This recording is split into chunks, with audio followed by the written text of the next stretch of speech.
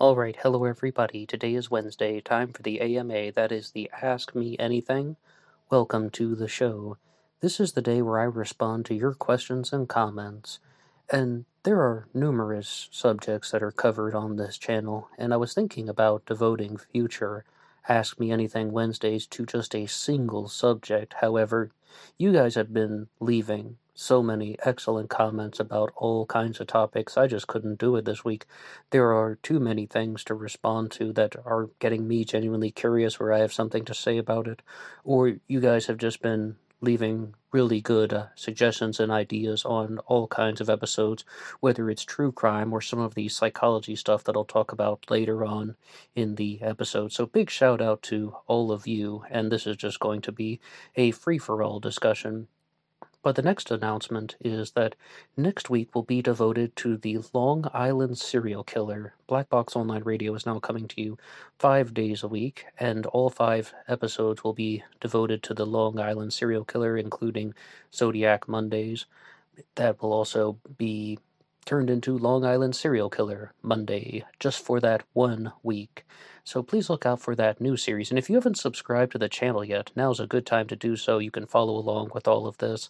This week is happening regularly as planned. Tomorrow will be the next episode in the series on the disappearance of Donna Lass from 1970, which is a possible crime that could be connected to the Zodiac Killer. And it's also going to be a crime that may have been connected to an individual named Lawrence Kane, which I'll be talking about a lot today, whom I'll be talking about a lot today, I should say instead. And of course, you can always download this show for free at Launchpad 1, get the audio and take it on the go as a pure podcast. One more time at Launchpad 1, under the same name, Black Box Online Radio, but there's a link to that in the description box here. And Black Box Online Radio relies on your support, and the best way to support the channel is just by listening, but also there is the Teespring page. Feel free to check out some of the merchandise, t-shirts, almost all sizes and colors are available, and remember, being weird is not a crime. And just one more announcement. Yesterday, during the True Crime Talk radio segment, I was talking about the show Murder on the Towpath. It is a podcast that is covering the murder and the investigation surrounding the death of Mary Pinchot Meyer, who was killed in 1964, and she was a mistress of John F. Kennedy, and her husband was a high-ranking individual in the CIA. And the podcast is available on Luminary, and I just wanted to put out the announcement that if you would like to check that one out, the first episode is available for free. I'm hoping to listen to that one as soon as I can, but I've been following the podcast/audiobook The Last Days of August by John Bronson, which I will use for the Anything Goes segment this week, so I've been trying to get that one in as much as I can, so I'll be ready for the episode, but I'm going to listen to this one in the future, Murder on the Towpath, and it's hosted by Soledad O'Brien, the, I guess, former mainstream news anchor. I'm not sure which station or network she is working with now, but she used to be on CNN. Now, it seems like this podcast, Murder on the Towpath, is going to focus more on a man who was arrested and wrongly accused of the murder of Mary Pinchot Meyer. But I really don't know if I'm going to like the direction of it. As I said, I'm just putting out the announcement. I haven't heard that free episode yet. They have at least 9 episodes posted for Murder on the Towpath. But it seems like they're going to do this more about race relations and a little bit of race baiting, because the man who was wrongfully accused of her murder was black. He was someone who was walking by the towpath near the C&O Canal, and he claimed that he just went fishing and that he dropped his fishing pole in the water, so he got in the water to get it, and he was, of course, soaking wet when he climbed out, and they thought that he was trying to escape the murder scene. Mary Pinchot Meyer was gunned down, and she died from multiple gunshot wounds. But I would definitely want to learn more about that case, so that'll be something on my list in the future, just dropping the announcement. And on to today's material. I did an episode on Zodiac Mondays talking about the Zodiac killer suspect Lawrence Kane, and it was entitled Lawrence Kane and the Murder of Dana Lull. And I was frequently citing the Lawrence Kane WordPress, which is run by Travis Miller, and Travis listened and responded in the comments section. Hi Ned, excellent video concerning Lawrence Kane's appearance and the description of Dana Lowell's abductor, the suit, driving gloves, etc. Journalists reporting on the case and Kane's 1952 burglary arrest, which was actually a fairly prominent story in the press at the time, described Kane as a flashy, well-heeled individual. One article's headline referred to him as a dandy, and Dorothy Kilgallen's Voice of Broadway column even characterized him as a playboy. Of course, I have no way of knowing whether or not he retained those characteristics into his middle age, but I do think that Lawrence Kane, as a young man, at least, tried to maintain a veneer of gentility.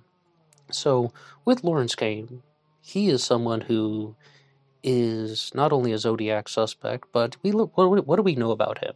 He's ex-Navy. He changed his name from Lawrence Klein to Lawrence K in the 1940s, but also that he is a career criminal. He had numerous arrests, and I definitely never had the impression of Lawrence Kane that he was this well-dressed, upstanding playboy type. If anything, people refer to him as a cold-blooded killer who got away with it because of his connections to organized crime. But there was a bigger question that I had for Travis. As I said, he runs the Lawrence Kane WordPress, and I responded by saying, "Hey Travis, I was just about to contact you, so if I could get your 100% honest answer/opinion, do you think Lawrence Kane murdered Dana Lowell?" And this is the 1974 murder of Dana Lowell, which I was discussing on Zodiac Mondays, and that would of course be the theory that Lawrence Kane was the Zodiac killer, but he committed additional murders outside of the canonical crimes that were reported differently. I mean, firstly, Lawrence Kane is a Zodiac suspect, which is connected to the disappearance of Donna Lass, and if I can address the elephant in the room, I think it's because Lawrence Kane has a firm grounding in Nevada, and Donna Lass worked in the Sahara Casino, which is on the state line between Nevada and California. But I wanted to get Travis's take on the subject. Did Lawrence Kane murder Dana Lowell in 1974? And he says, Black Box Online Radio, had you asked me that 3 years ago, I would have said yes. I guess my answer is contingent upon the accuracy of Harvey Hines's report. While I can't pinpoint any blatant falsehoods or inaccuracies in his report, Dana Lowell, something about the ostensible perfection, for lack of a better word, in the case he presents against Kane, juxtaposed with the apparent apathy and lack of follow-up on the part of the investigators and the detectives, leaves me with a bad taste in my mouth. I'm not suggesting that Harvey Hines fabricated anything outright, but I am skeptical. Surely if Kane's car tallied as closely with Roy Topheye's description as Hines claimed, then the police should have taken a keener interest, right? As far as independently verifiable information, the assailant's physical description, including his manner of dress, does comport fairly well with Kane, but I'm afraid this, taken by itself, isn't very compelling. Okay, so Travis Wade saying, yes, there is a close physical description, but that seems like not enough to say that he committed the murder of Dana Lowell.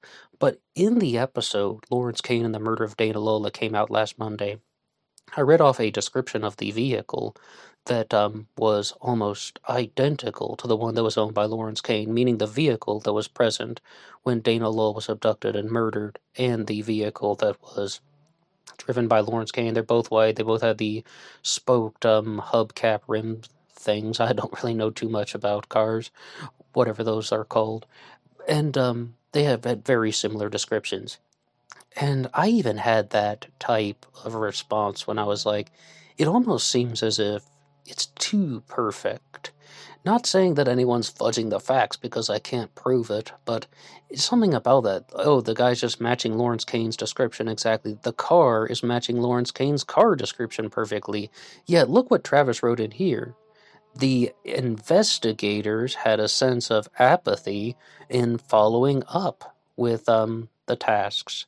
So, like, they didn't seem to find this stuff very credible. And we will find that Harvey Hines, the man who brought Lawrence Kane forward as a Zodiac suspect, has been accused of, well, I shouldn't say accused of anything. He just had a bad reputation, more or less. But with Lawrence Kane, let's talk about the murder of Dana Lowell, because I'll provide a few more pieces of info. Dana Lowell was abducted from a lover's lane. She was there with her boyfriend, as you heard in the comment there. His name was Roy Topai. She was driven to some other location, murdered. She was shot with a .22 caliber gun, and her body was discarded in a mine shaft. She was found about 2 to 3 weeks later after passing away. This is a case that received an enormous amount of media coverage. Travis posted a lot of the articles on the Lawrence Kane WordPress, and even hearing that this burglary that Lawrence Kane committed was a big story in the news.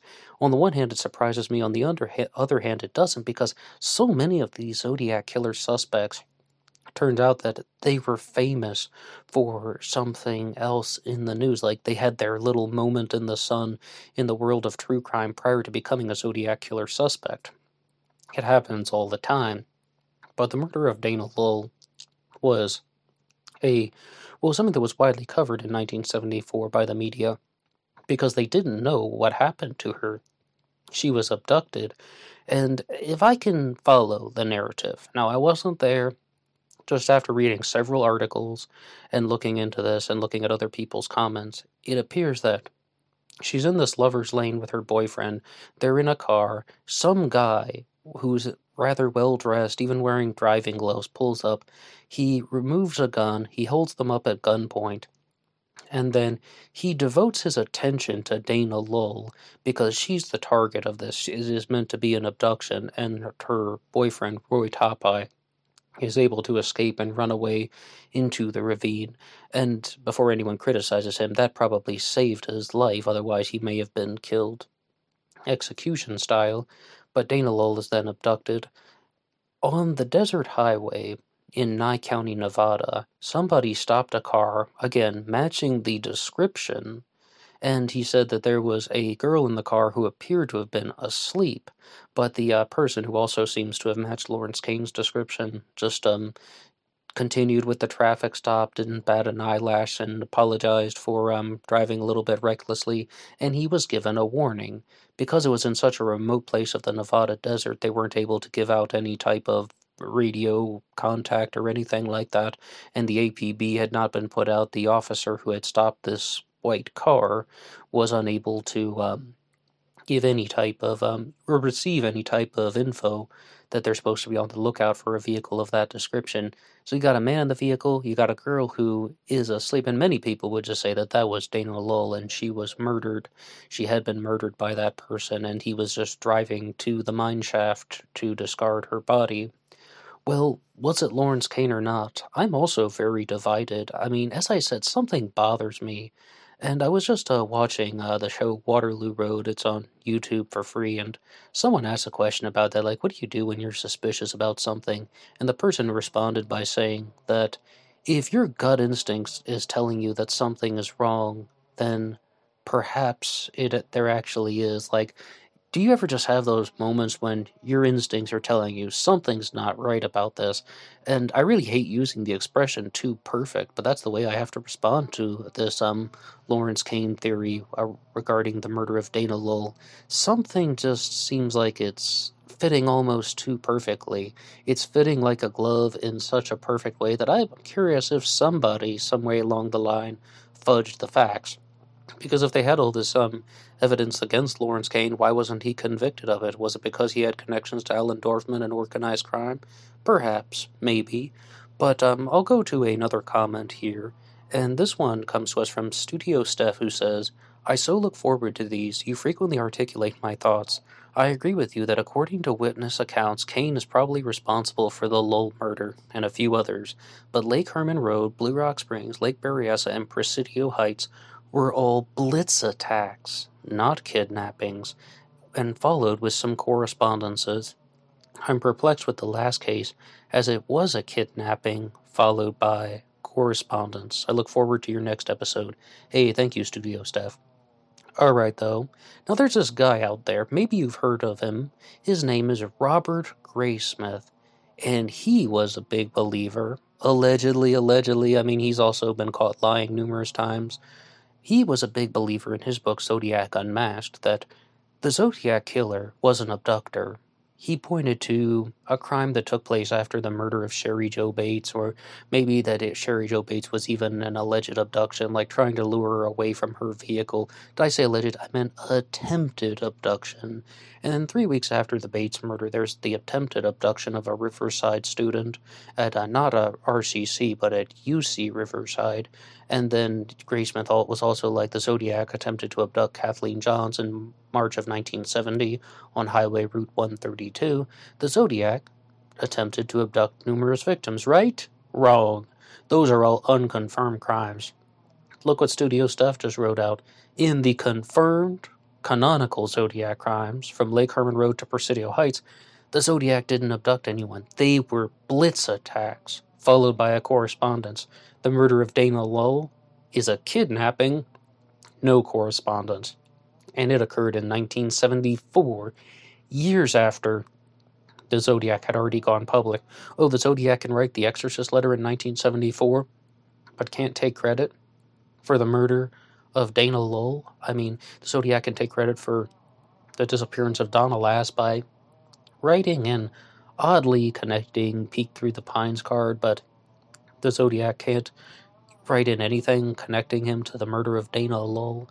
It seems like that one really is a little bit off the radar for the Zodiac, or it just appears like a very different crime. And I think the biggest connection between the abduction of Dana Lowell and the abduction / murder of Dana Lowell, that is, and the Zodiac killer is that it was a lover's lane. If she had been abducted in a different way, I don't think anyone would be trying to connect this to the Zodiac killer, unless they want to go down this angle that Lawrence Kane was the person who did it. But another point that is mentioned in Zodiac Unmasked by Robert Graysmith, Harvey Hines spent 20 years trying to connect Lawrence Kane to the crime scenes to find out Kane's whereabouts on the December 20th of 68 to October 11th of 69. He couldn't do it, or he couldn't find anything that would certify that Lawrence Kane was indeed the Zodiac killer. Now, somebody like Lawrence Kane, you hear of this whole angle of, oh, he works for organized crime, he's a cold-blooded murderer, he's a mob hitman. Well, if he had been a mob hitman, or even someone who regularly committed murders for organized crime, the Zodiac doesn't seem to be someone who had a lot of familiarity with committing murders. In fact, the Zodiac was a piss-poor serial killer. Mike Mageau survived the Blue Rock shooting, Brian Hartnell survived the Lake Berryessa stabbing, and I mean, Cecilia Shepard even lived for 2 more days after the Lake Berryessa incident as well, and she was able to give witness descriptions in the hospital. So I think that about covers a lot of the points on the disappearance, abduction, and murder of Dana Lowell. Lawrence Kane could be a strong suspect in that. I'm not saying that he did it, because I certainly have no proof of that. I definitely would get suspicious, but the other thing I'm suspicious about is someone fudging some of the facts in not the police reports, but just what is made available to the media. And I will be very clear, I do not believe that Lawrence Kane was the Zodiac killer. Now, moving on to a different subject, I have a couple episodes out on the suspicious death of Henry McCabe, and he was the man who was last seen leaving his friends after attending a Minnesota nightclub, and he was seen on surveillance camera walking past a gas station.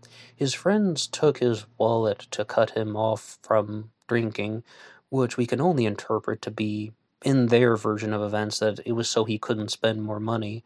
I first learned about the death of Henry McCabe because of the Lord and Arts channel, another great channel on YouTube that I promote regularly.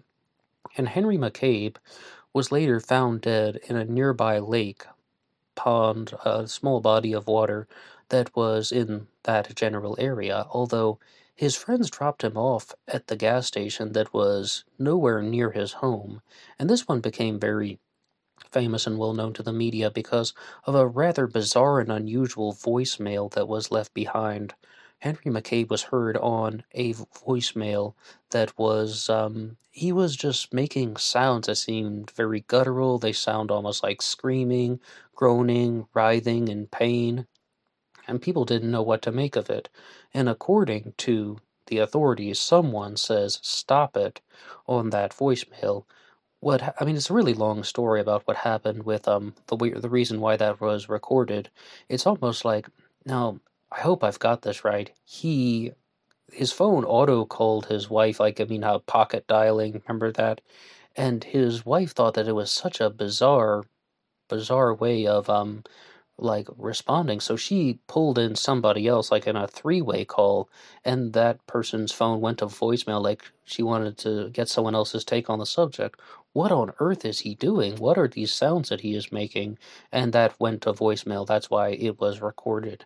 But when it was broadcast to the media, the full audio was not played. And that is more or less the general version. Please excuse me if I missed a minor detail or such. And we had a new comment that came in recently, but first I would like to read off this older one from Andre Jones, which I did read once on the channel.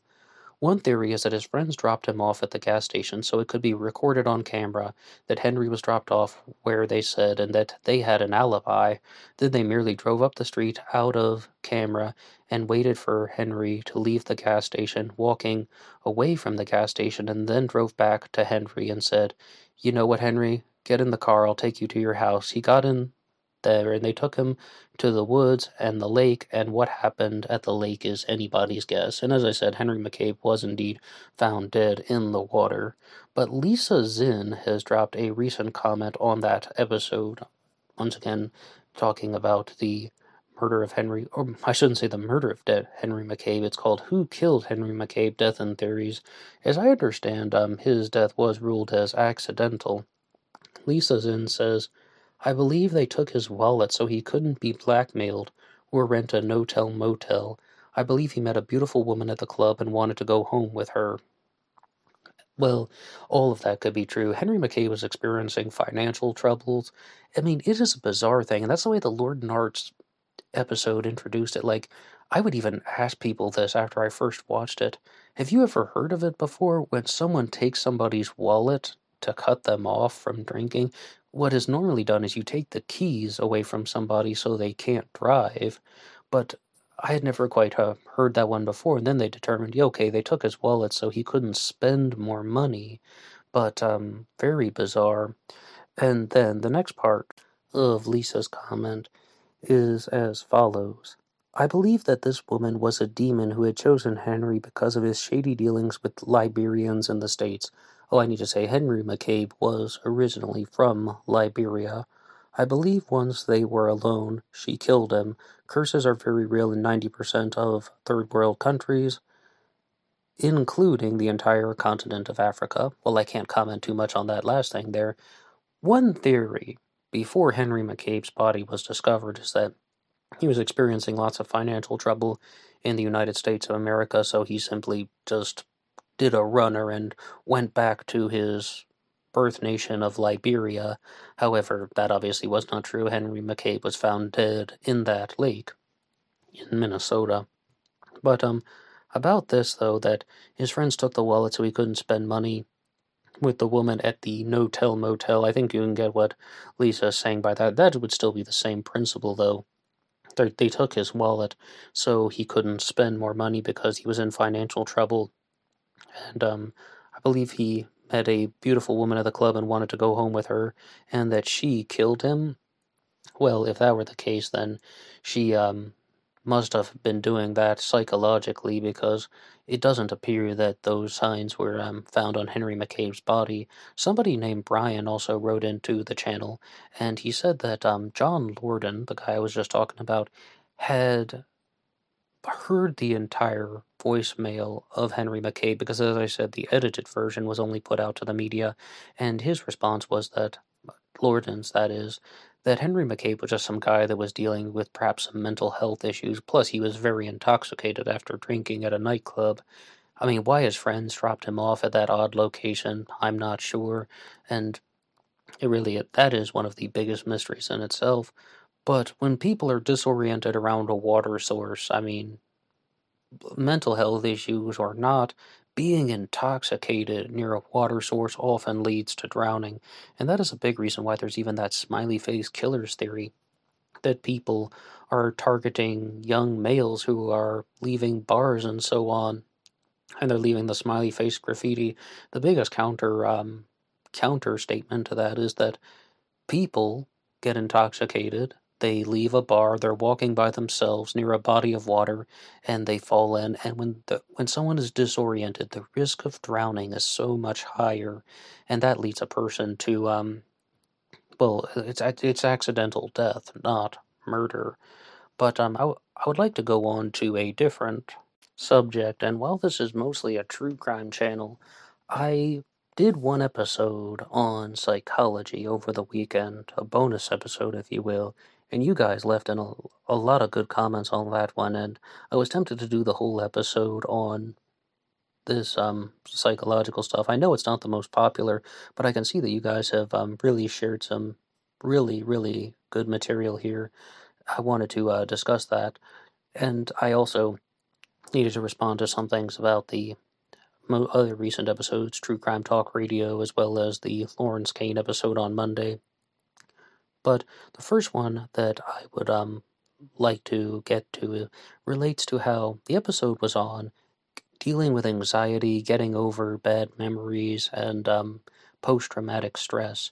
And I was just listening to a show earlier today that was talking about something that I said in that episode about how I'm a believer that you're not supposed to experience those things that we call negative emotions like anger and sadness. And I think that this is a double-edged sword because the episode that I was listening to today said that some people will tell you that anxiety is normal. It's normal to feel that way. That's not true.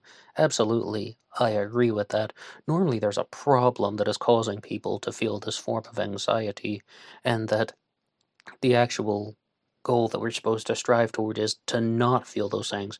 Anxiety, anger, sadness, we're not supposed to experience them. It is a very difficult journey. I mean, to actually get to that place of mental clarity. But not everyone's in agreement with that. Some people think that those things are good. I'm just one who isn't a believer in that. And I'd like to go to the first comment here that has come to us from MC, who says, through a hypnosis session, I learned to use trigger words to get bad thoughts and memories from my past, to stop them in their tracks. So my word for when I feel them coming into the forefront of my brain is rewind. I say the word over and over again until the bad memory is gone, or I say stop it, stop it, stop it, over and over until something goes away. For me, this works very well. I did something a little bit similar. Firstly, I'm glad that that does work for you, and I would encourage everybody to find the method that works for you. What I used to do was, if I could find myself just about to get lost into a daydream when I would think about something bad, I would just say, I'm not going to think about that anymore. And that worked for a whole 3 weeks. And the reason why that became very difficult to fight was, this is just for me, but it's because it's still getting a reaction out of me. And I was talking about this in the Saturday episode when I said that it's about the thought gets a reaction from you, so you keep paying attention to it. And the thing that I would use that is similar to MC's method is I would say, I have no opinion about that. And it was recommended to me from the silent prayer. That's one thing you do. You just sit in a chair and you try to just focus on the present. Like whether you hear noises in the house or you can like hear your stomach growling or something like that. That's fine. And if you ever start thinking about something that is not present, like something that is just like a thought, you say, I have no opinion on that. I have no opinion about that. But I think this is also a very good one, saying rewind, rewind, rewind, because it's a method you can actually try. I like self-help methods and psychological methods that actually gives you something that you can try. And I was so frustrated when I watched a video once that someone had sent me how to get over bad memories, and the guy is saying, okay, well try thinking about something else. No, that is not good, because that's the whole point. You can't just think about something else. And it's like that mental experiment that someone said, try not to think about a polar bear. And it's hard because all you're going to do is think about the polar bear. So, saying rewind, I think that that does sound like a good thing. I did something similar as well, and here's a very good comment from Nothing Rien, who says, "Intermittent fasting makes you fit, mindful of your body and thoughts, working on the subconscious, like telling yourself good things, thinking positively. Meditation and mindfulness is difficult, but breathing and concentration helps." Okay, the first response is, the most basic form of meditation is just focusing on your breathing, which I think is really quite similar to the silent prayer because it's all about um, being aware of the present and learning to focus on one thing at a time. I've also said in the past, and I say this facetiously or not scientifically, let's say that 90% of the problems in life are because of stomach irritation. And the reason I said that is, a couple years ago, I had this job that I didn't like very much, and I would always go to work and I'd be kind of grumpy, and then I would go to lunch, and they provided us lunch. We got like free lunch at work, and I would always be kind of ugh, look at this crap we have to eat today. I was an absolute jerk. I was a jerk to all my coworkers. None of them liked me. They acted like they liked me a little bit, but they really didn't, and I didn't really like them.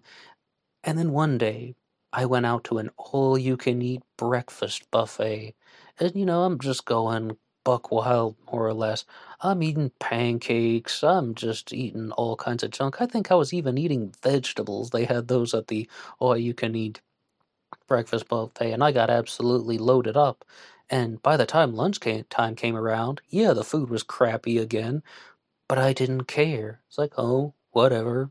Doesn't bother me. I mean, I just ate like 2,000 calories in the morning, which I don't recommend you doing, but the whole point is that's when I began to think 90% of the problems in life are related to stomach irritation. And they even talk about this in the movie Soul, like that animated film, when someone eats a piece of pizza and they're like, wait, I'm not angry anymore. Yeah, yeah, that's why they have that word hangry. It's when you're angry because of hunger. So, intermittent fasting, some people praise that to no end. Like, if you ever watch the channel Bulldog Mindset, John Sonmez, the host of that, talks about it a lot.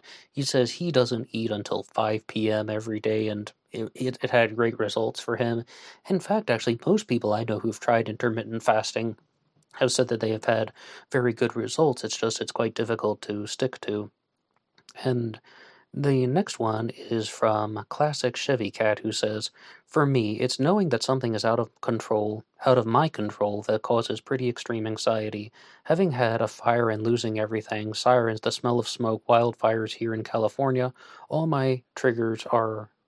of that triggers my anxiety. When it's out of my control, I start to panic. One thing that calms me down is prayer. I hand my fear over to God, and honestly, I feel better. I used to not believe in God, then I began to pray.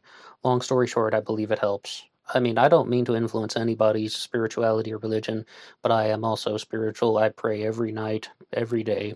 So, it has also helped me, and in fact, that's one of the few constants in my life. The next comment comes to us from Walter, who says, "MDMA has worked wonders for people with PTSD. I've heard doctors say in one session with MDMA achieves more progress than years of conventional therapy. Trust me on this. Even war veterans have used it with great success. Usually it only takes 1 or 2 sessions. Even seen where an ex-DEA agent used it as therapy to help him overcome a lifelong case of survivor's guilt. It works. Also, ketamine works well for chronic depression." Believe it or not, someone who is very passionate about this is Jordan Peterson, the psychologist.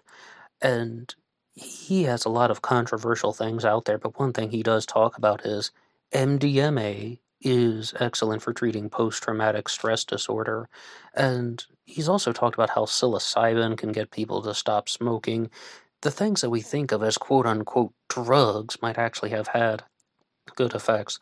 And one of the other things where I'm somewhat praiseworthy of Jordan Peterson is he said that antidepressants, things like Prozac and maybe other similar ones, Zoloft, those aren't for people who don't have their life out of order. Antidepressants are for people who have their life in order. They have the relationship, they have the job, they have their career, they're a functional adult, but then they just still have that feeling of depression. And you can try an antidepressant and you'll know if it's working in a month. And that is something that I think is very difficult for psychologists to say, because most people are just like pills, pills, pills. That's just what you have to do. And like the medication is the only way. And I definitely don't believe that medication is the only way. Do some people need it? Absolutely yes. That's the whole point. And Jordan Peterson was also the guy who got addicted to benzodiazepines. I forget the exact one, because I was learning about all that stuff when his medical issues were going on, and he was experiencing that thing. What was it called? Akathisia, where he had this physical dependency on a substance, and he has always discouraged people not to take substances, and they're like, hey, you're a hypocrite. No, there's a difference between a substance like alcohol, tobacco, and so on, and illegal drugs, and then there's also doing medication or controlled therapy, as Walter just talked about, using MDMA to overcome post-traumatic stress disorder. And I think it's very honest to say that something like MDMA can be used in therapy. I've never done that one, but I did do the legalized form of ecstasy called Katie, and I have an episode where I tried it here, and I did the Black Box Online Radio episode on that. Now, Katie comes in 4 pills to a tube. I guess there's this tube with 4 capsules in it. The first time I did it, you can hear it on Black Box Online Radio. I got kind of high as a kite, and it was an absolutely excellent experience. I wouldn't say that it altered anything to do with my mental state of being, but it was it felt really good. The second time I did it, it was okay, but not as good. The third time I barely felt anything, and the fourth time I did it using the final capsule from the tube, it was so bland. I'd forgotten that I take it. It's like, oh yeah, I guess I took the Katie pill an hour ago. Oh well, I guess it's not doing anything. And someone was asking me that recently when they were like, hey, did you ever try that legalized ecstasy called Katie again? And I said no, and I don't think I will, because after the fourth time it didn't do anything. The first one was pretty good though. Alright, going on to the next comment. This is from Albert Forel, who says, I'm a licensed psychologist currently working with therapy. I'd be happy to answer any questions you might have regarding how and why therapy is supposed to work. Your friends are supposed to say what you want to hear. A therapist says what you need to hear. Now, I have to tell you guys, I don't use any script with this for Black Box Online Radio. Of course, I read off your questions and comments. Those are written out. Sometimes I read articles on the air. Those are written out, but I don't use any script for my dialogue. And that is good in some ways. It's a gift and a curse, I suppose. On the one hand, I can talk very freely, and I can express things exactly as I'm feeling. And on the other hand, sometimes I forget to say certain things. And one thing that I said in that psychology episode that came out last Saturday is, a good way to respond to things like anxiety and bad memories and so on is get a good inner circle. And I was talking about this with somebody who's a little bit older than I was a couple of years ago, and they said just that: get a good inner circle of friends. But I forgot to say the most important point, and that is, get a good inner circle of friends. But remember that your friends are not psychologists, your friends aren't therapists. And yes, okay, I mean, you got me there, Albert. I wish I could get into some giant debate with you, but I can't, because you're right, and I forgot to say that line. No, I'm mostly in agreement with that, I mean, it's the first time I've heard this exact phrasing. Your friends are supposed to say what you want to hear. A therapist says what you need to hear. There's also a reason why you see a psychologist instead of a group of friends, because you might be going to the psychologist to talk about your friends. The psychologist or the therapist or the counselor is supposed to be someone who is disconnected from your social circles, because they don't have any role in your social circles. I mean, the friend, they have their own agenda, and they have their own dominance hierarchies. They have their own reasons for why they're doing what they're doing. Whereas the psychologist is supposed to be someone who is just trying to, well, do their agenda, let's just say that. But I responded to the to Albert's statement there, and I said, "Hey, thanks, much appreciated. So, Albert, if someone's experiencing mental awareness issues such as depression, anger problems, post-traumatic stress, or memory attacks, is seeing a psychologist or therapist the only answer?" And Albert responded by saying, "Definitely not. But when it comes to asses the problem, what? But when it comes to asses the problem? Oh, to assessing the problem, I guess. Get a clear picture of what's going on, what causes and maintains it. I am of the opinion that a trained professional is your best shot, but therapy can be used to approach other alternatives in a productive way. Starting a new habit isn't hard. Maintaining it and getting back on the horse when you have a setback, that's difficult. People often get stuck in I know I have to X and judge themselves for not doing so, and then tend to focus too much on what they don't want instead of what they do want. You shouldn't focus on pouring more water in the tub if there's a leak in the bottom. Doing yoga may give you more energy, but sometimes it's better to focus on what thoughts are the cause and what fears lurk and have to be accepted, instead of running from them. You can't win a marathon against your own shadow by running faster. You sort out what's in your power to change and what's not. Spend your energy wisely and try to be aware of self-deception. I usually tell my patients when they ask me questions like this that if it works for you, good. Just be honest to yourself if it doesn't. I don't know how good of an answer this was, but it's impossible to give a simple one that can be generalized everywhere. Hey, Albert, thank you so much for sharing your professional response there. I mean, no, I do think that is a very good answer. Because look at the beginning here. Definitely not that. The point is, I was talking with somebody once who said the only way to get over bad memories is to go see a psychologist and process the trauma. And they talked a lot about this on Free Domain Radio, that yes, indeed, that's the only way to improve your quality of well-being, is to identify where you were traumatized by your parents growing up and then run in the opposite direction, literally and metaphorically. But through many of these methods, you'll find that self-help can sometimes improve someone's quality of life. And as I said, 90% of the problems in life are due to stomach irritation. Oh, and about your job, like your career, your workplace, 90% of the problems with the workplace are your coworkers. Those are not scientific statements. I need to say that one more time. But I think that it is very clear that from Albert's comment here that if it works for somebody and they can improve their own well-being without using the traditional means of psychology, good for them.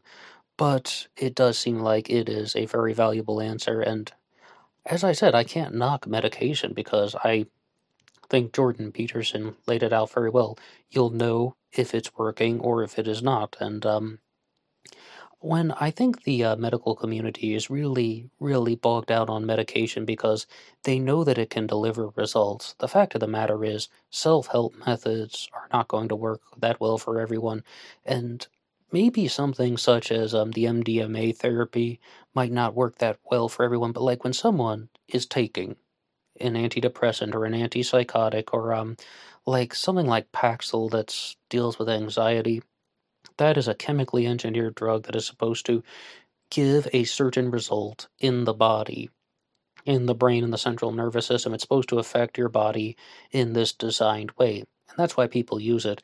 And that's why the medical community was so critical of marijuana for a long time. I'm sure you've heard something about how marijuana can be valuable for pain management, or people also use marijuana for anxiety and so on.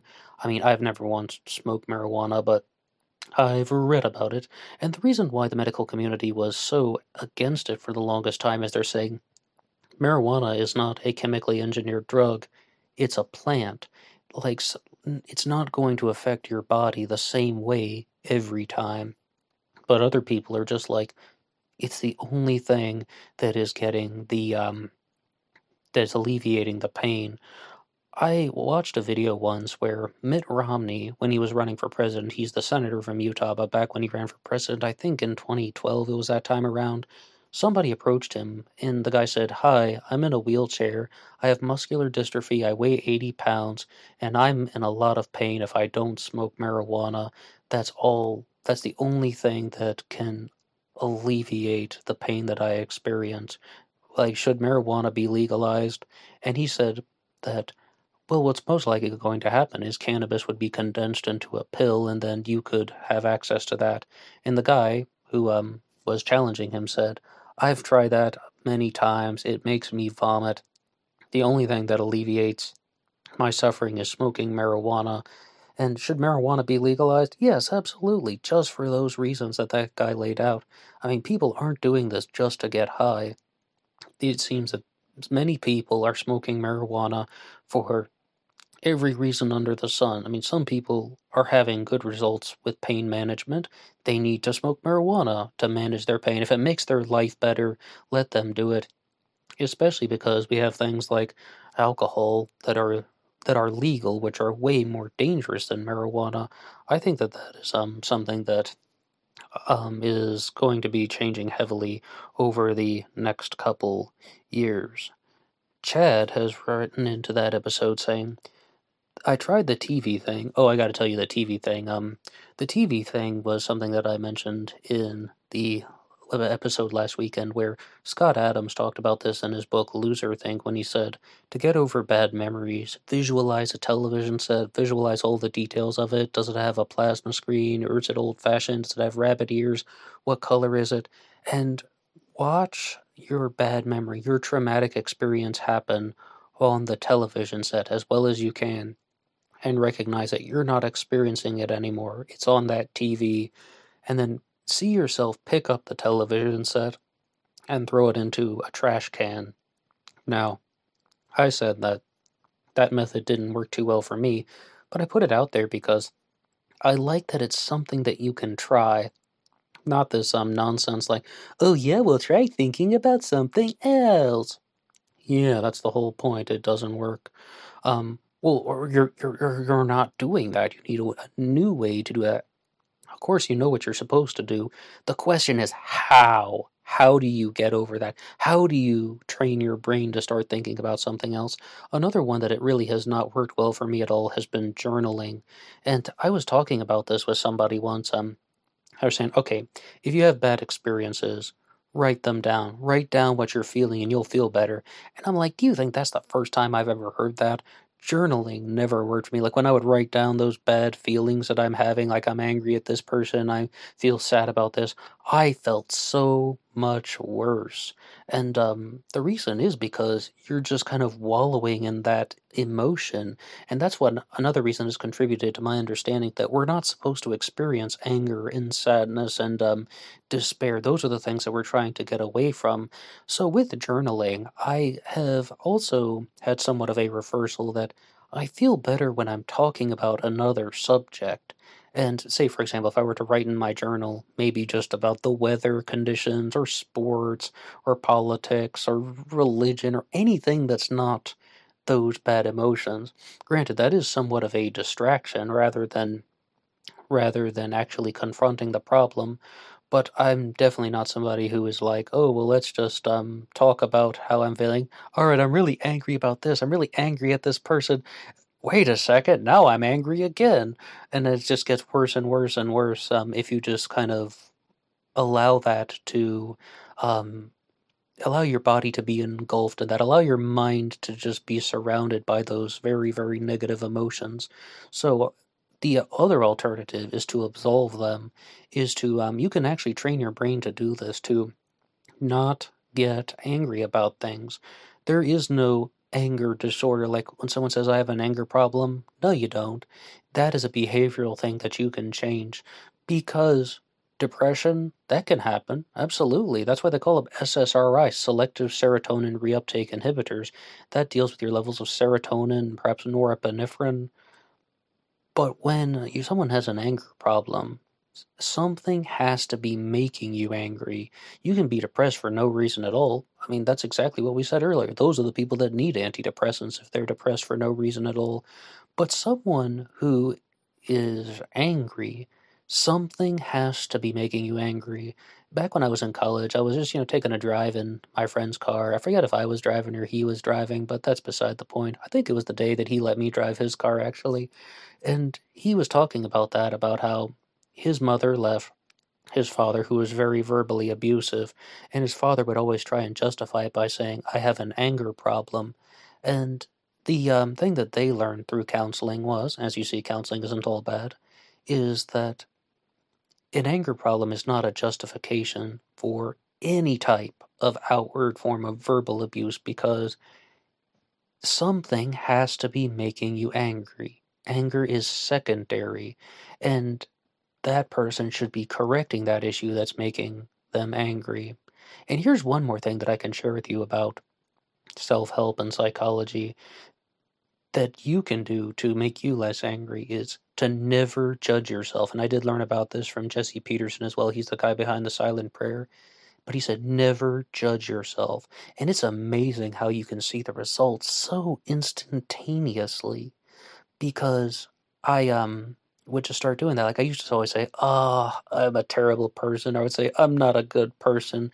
If I were to make a mistake or something, I would be like, "I'm horrible."